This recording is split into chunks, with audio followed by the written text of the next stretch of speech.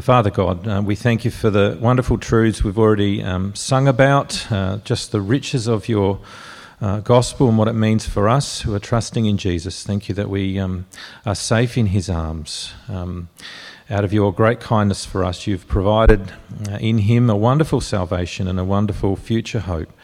Thank you for your word that reveals these truths to us, and we just pray that you would soften our hearts as we hear this passage read today from Matthew's Gospel, and as we hear it preached to us too, please speak to the depths of our being, and please transform us for your glory today. In Jesus' name, amen.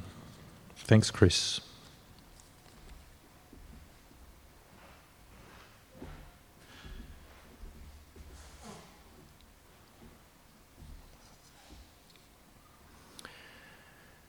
At that time, Jesus went through the grain fields on the Sabbath.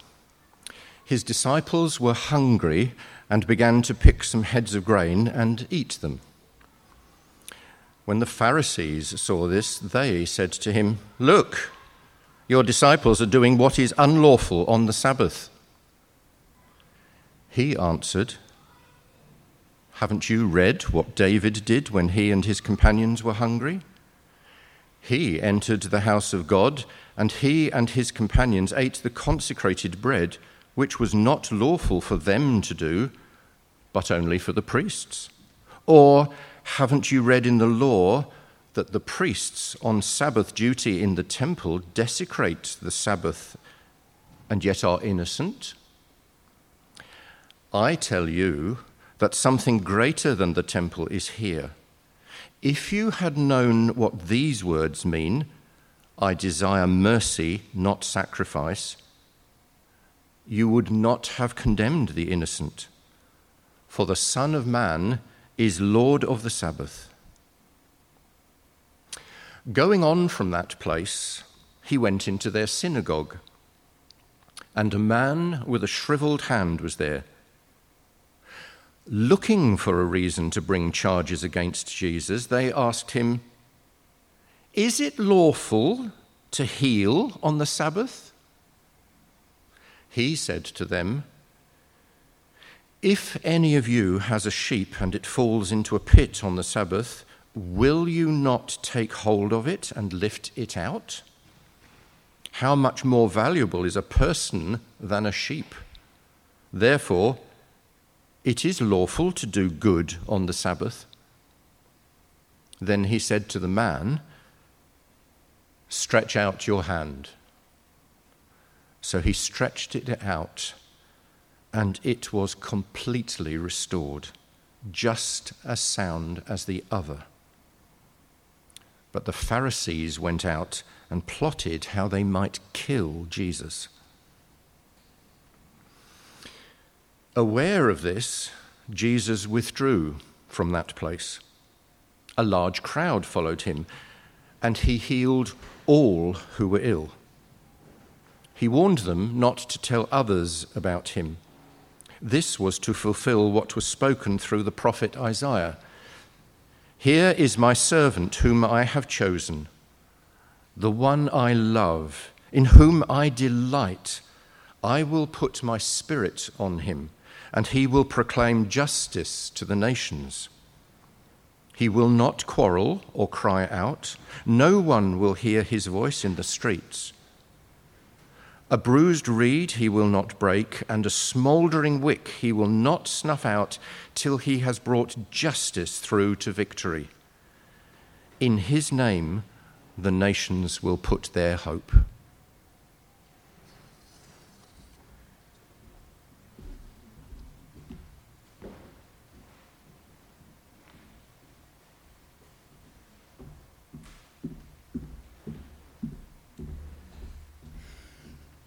Thanks so much, Chris. What a great passage we have before us today, friends. Before we dive into there, though, just a couple of quick things from me. I mentioned last week that we're planning to have baptisms just before Easter. The Sunday before Easter is the plan, the 10th of April.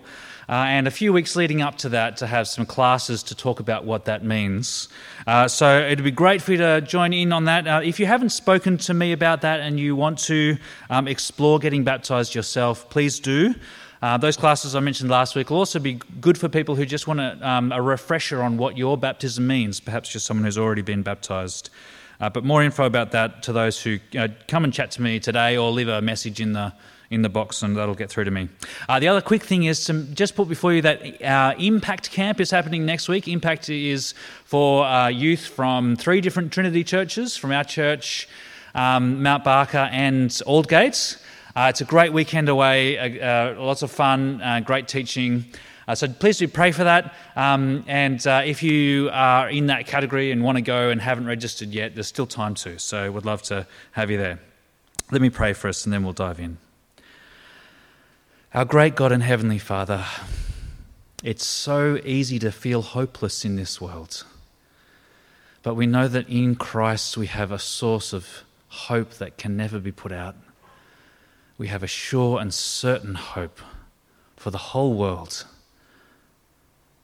Our God, we pray today that as we come before this passage, that you might just show each of us in some way something more of your hope, of the hope that we have in him. Ignite in us, please, the longing for Christ's return. Ignite in us a deep hopefulness in a hopeless world. And we pray that in Jesus' name. Amen.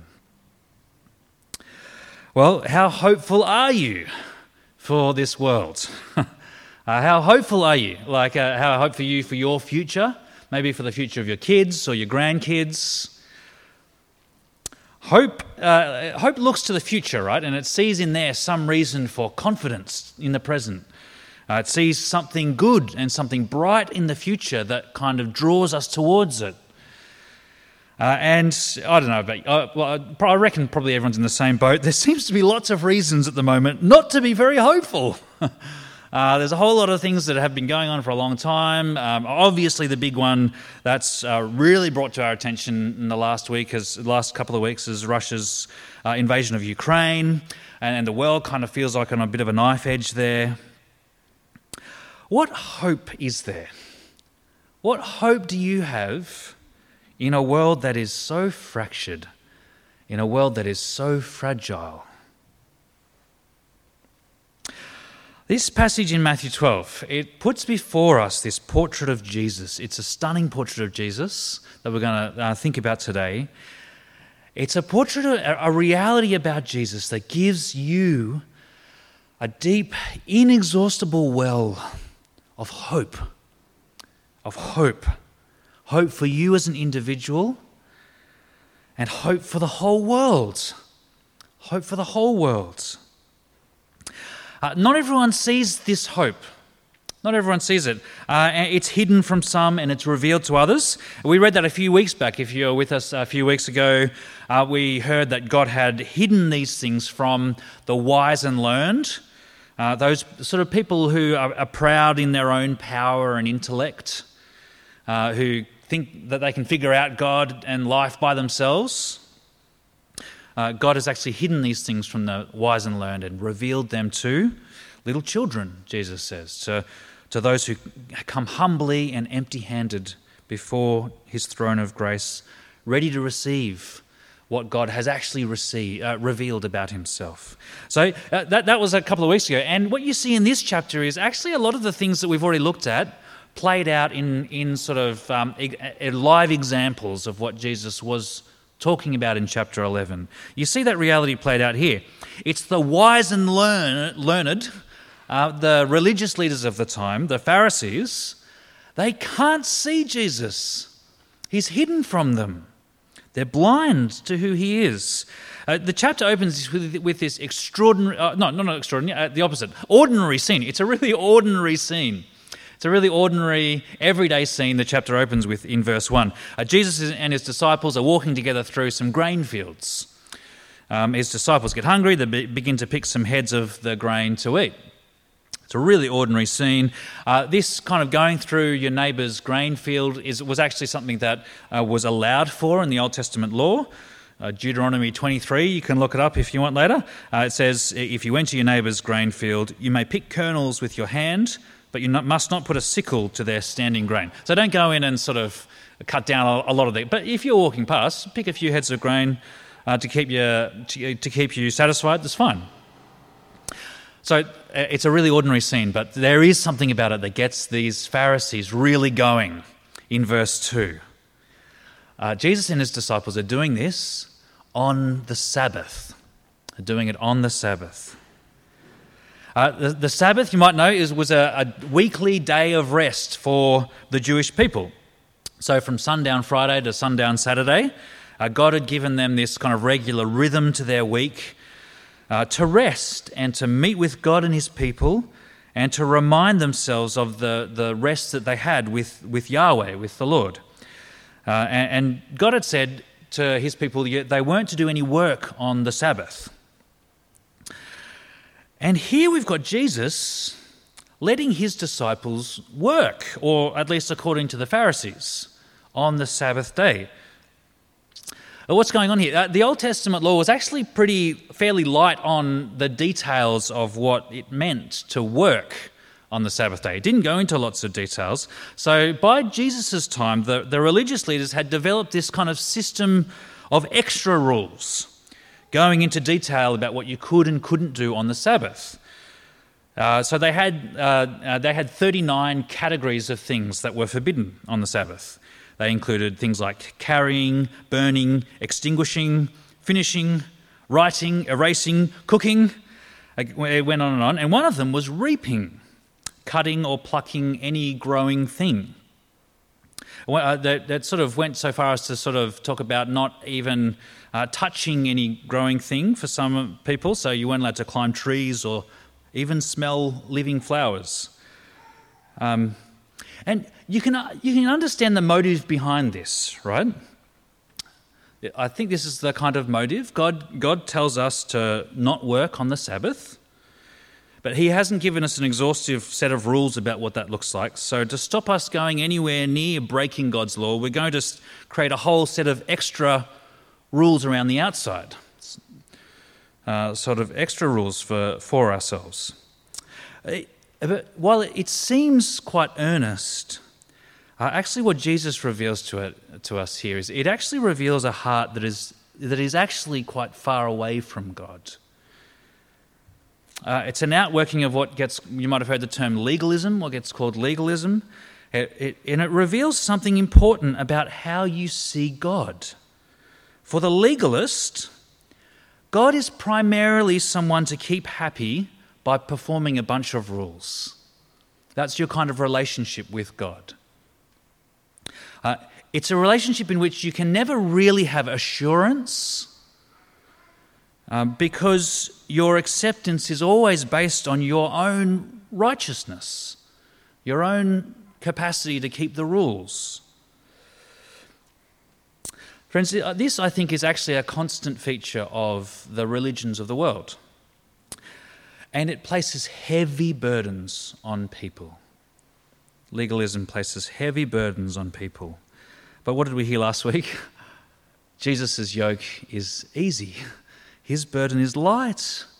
And he calls weary and burdened people to come to him for rest, including those who are weary of the burden of trying to earn their acceptance with God through their own works, through religious observance. Jesus offers not our own righteousness, but his righteousness. He offers us his righteousness as a free gift given to all who will come to him in faith, who will trust in him. But what's really interesting here is that Jesus doesn't start to sort of argue with the Pharisees about these Sabbath rules. Do you notice that as you keep reading? He does something that he does a lot of the time. He could have done that. He could have started arguing. You see, there was nothing actually in the scriptures about plucking grain on the Sabbath. As we looked at earlier, that was the kind of Pharisees' extra rule that they'd created around the outside. It wasn't God's. So Jesus could have sort of started arguing about that and shown why they were wrong. But he doesn't do that. I think this is really interesting and quite important. He does what he does so often in these conversations. He changes the subject. But it's not him just deflecting because he's afraid of dealing with the issue. That's not what's going on. It's like he's raising the level of the conversation to a much bigger and much more important level. He doesn't want to be kind of drawn into this tortured debate about what the rules are. He wants to talk about who gets to set the rules in the first place. Who gets to set the rules in the first place? The argument can be a little hard to follow that Jesus goes through with these Pharisees, his train of thought, but I think the Pharisees would have understood what he was saying. So Jesus, in verse 3, let's keep kind of looking through the passage, he points to this episode in the life of David, Israel's greatest king. And he says, haven't you read what David did when he and his companions were hungry?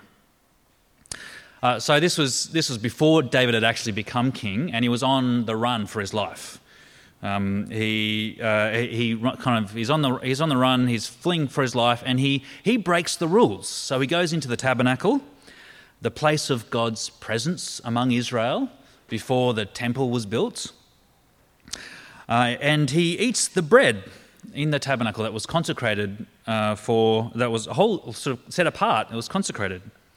And in verse 4, you read that no one was allowed to eat this bread except the priests. But David and his men go ahead and do it. They eat it. There's sort of lots we get into here, but what's Jesus' big point? What is this? And what does this have to do with picking grain on the Sabbath? Jesus seems to be saying this. He seems to be saying, look, if it was okay for David and his men to do this because of who David was, right? Who David was, God's anointed Messiah.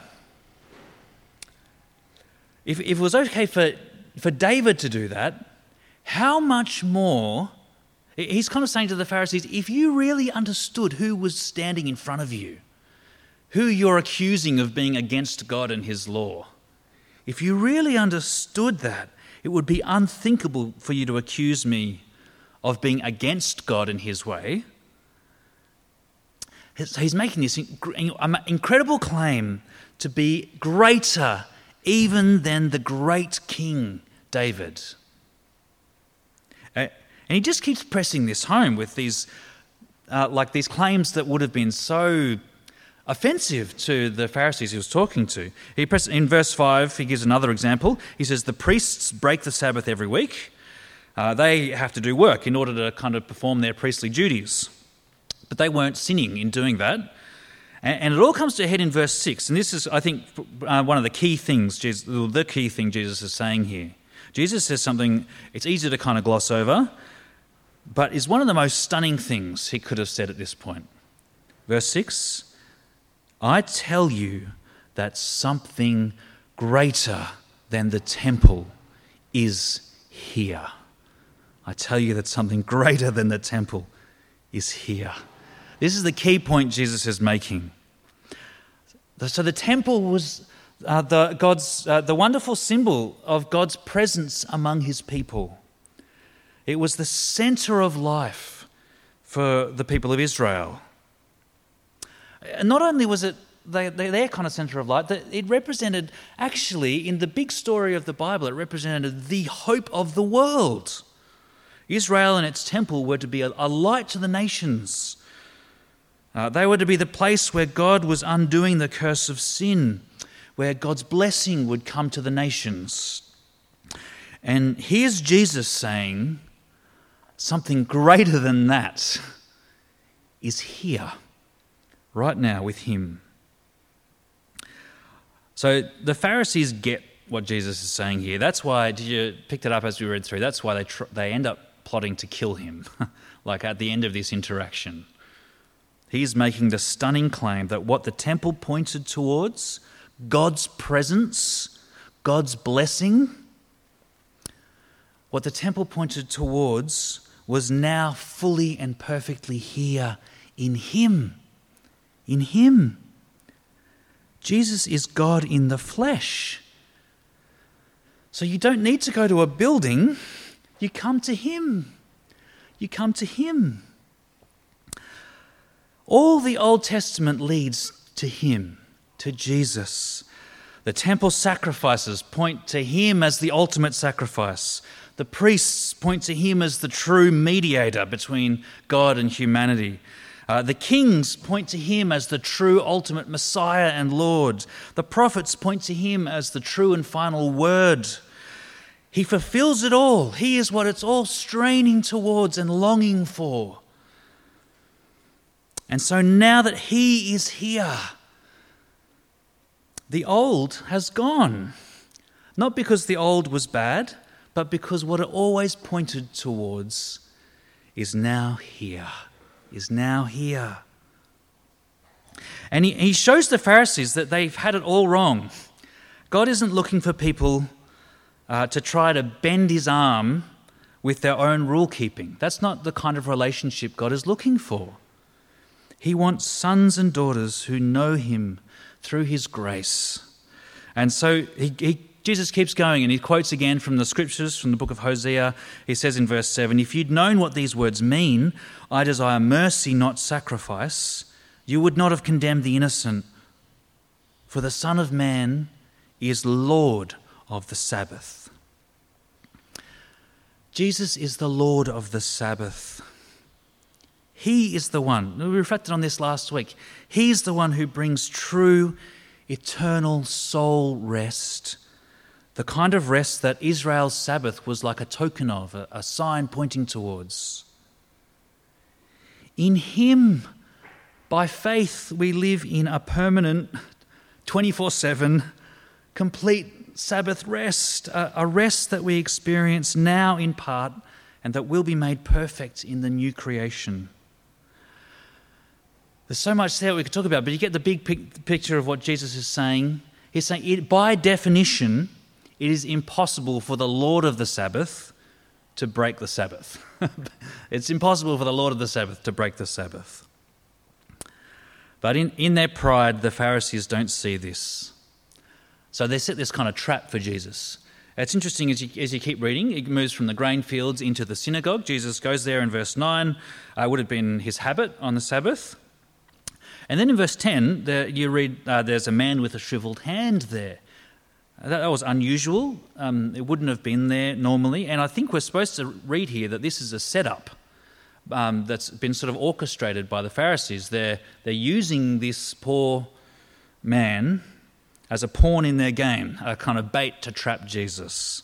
And so the Pharisees bring this guy before Jesus, and in verse 10 they say, it says, looking for a reason to bring charges against Jesus. So that's their motivation, looking for a reason to bring charges. They ask him, is it lawful to heal on the Sabbath? You can kind of, like, they're goading him, right? And again, Jesus just sees through their legalism. He goes straight to the heart of the law. He says in verse 11, he said to them, if any of you has a sheep and it falls into a pit on the Sabbath, will you not take hold of it and lift it out? How much more valuable is a person than a sheep? Therefore, it is lawful to do good on the Sabbath. And then he said to the man, stretch out your hand. So the man stretched it out and was completely restored, just as sound as the other. But the Pharisees went out and plotted how they might kill Jesus. It's interesting, isn't it? It's not okay to pick grain or to heal someone on the Sabbath, but it is okay to plan a murder. That's the kind of... It just shows you where their heart really is at. It just shows you where their heart really is at. Well, so we've got these wise and learned ones. The religious leaders, they can't see the eternal hope that Jesus holds out, the global hope that he holds out. If they couldn't see it, who could? Who can? Well, it wasn't people who came to Jesus sort of full of themselves, relying on their own righteousness. It was people who knew they couldn't do life on their own. It was people who knew they needed help. It was people who saw in Jesus the one who could give them real rest. So in verse 15, Jesus heads away from the synagogue. He kind of leaves these enraged, murderous Pharisees behind. And it says, a large crowd followed him, and he healed all who were ill. So this is turning out to be a very busy Sabbath day for Jesus. He's hard at work, doing good, restoring a fallen creation, showing mercy. He's not the Messiah they were expecting. That's pretty clear. He's not the, he's hidden to many, and I think that's why in verse 16 he says to the people he's healed, he says to them not to tell others. You get this sort of throughout the Gospels, not to tell others about him. He doesn't want to stir up kind of wrong expectations about who he is and what he'll do, what sort of a king he's going to be. But as Matthew records this for us and he looks back at this, he wants to show us that in this interaction, in all of the things that he's been recording for us, he sees the wonderful fulfillments of all Israel's hopes. He points to this key passage in Isaiah. It talks about God's servant king. We'll actually look more closely at this later in the year when we'll be back in Isaiah later in the year. So we'll have another crack at this great passage. But notice that how it matches beautifully everything that we've been looking at over the last few weeks about Jesus. So Jesus is he's the matchless King of Kings, the one with all authority, the eternal Son of the Father who alone reveals the Father to the world. He's the one who fulfills all of God's purposes, who sits at the center of all history. And at the same time, he is the one who is gentle and humble in heart, whose yoke is easy and whose burden is light. And you see both of those things in this prophecy from Isaiah 42 that Matthew quotes. Verse 7 of Matthew 12 says, "This was to fulfill what was spoken through the prophet Isaiah. Here is my servant whom I have chosen, the one I love, in whom I delight. I will put my spirit on him, and he will proclaim justice to the nations. He will not quarrel or cry out. No one will hear his voice in the streets. A bruised reed he will not break. A smouldering wick he will not snuff out till he has brought justice through to victory." So this Lord of the Sabbath is also the chosen servant of the Lord from Isaiah, anointed with the Spirit to bring justice to the nations, to the whole world. And did you notice that as we read through, his justice will be brought through to victory. He is unstoppable. And yet, or maybe not and yet, and also, in total contrast to all the powerful ones in our world, he isn't quarrelsome and self-promoting. He deals gently with bruised reeds and smouldering wicks.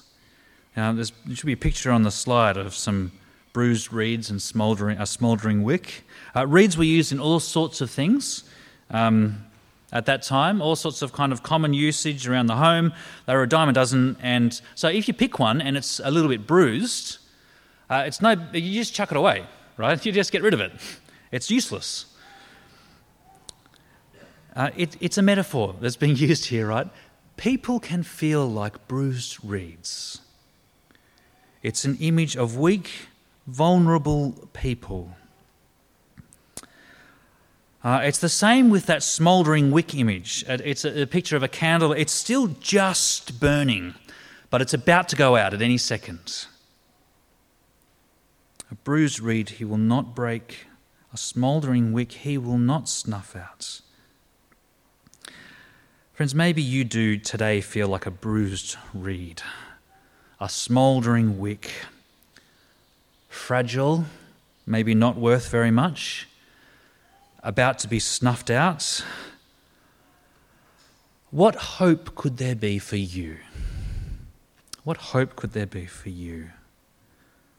Well, it is the hope that Isaiah foretold and that Matthew bore witness to. In verse 21, in his name the nations will put their hope. In his name the nations will put their hope.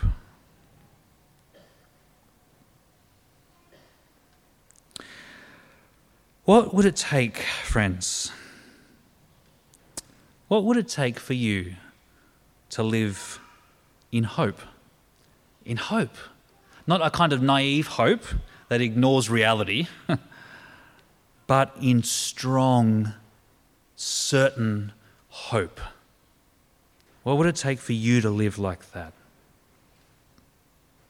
What would it take for you to pray earnestly over the next few months that God would give you someone to invite and bring along to our Hope Explored course next term?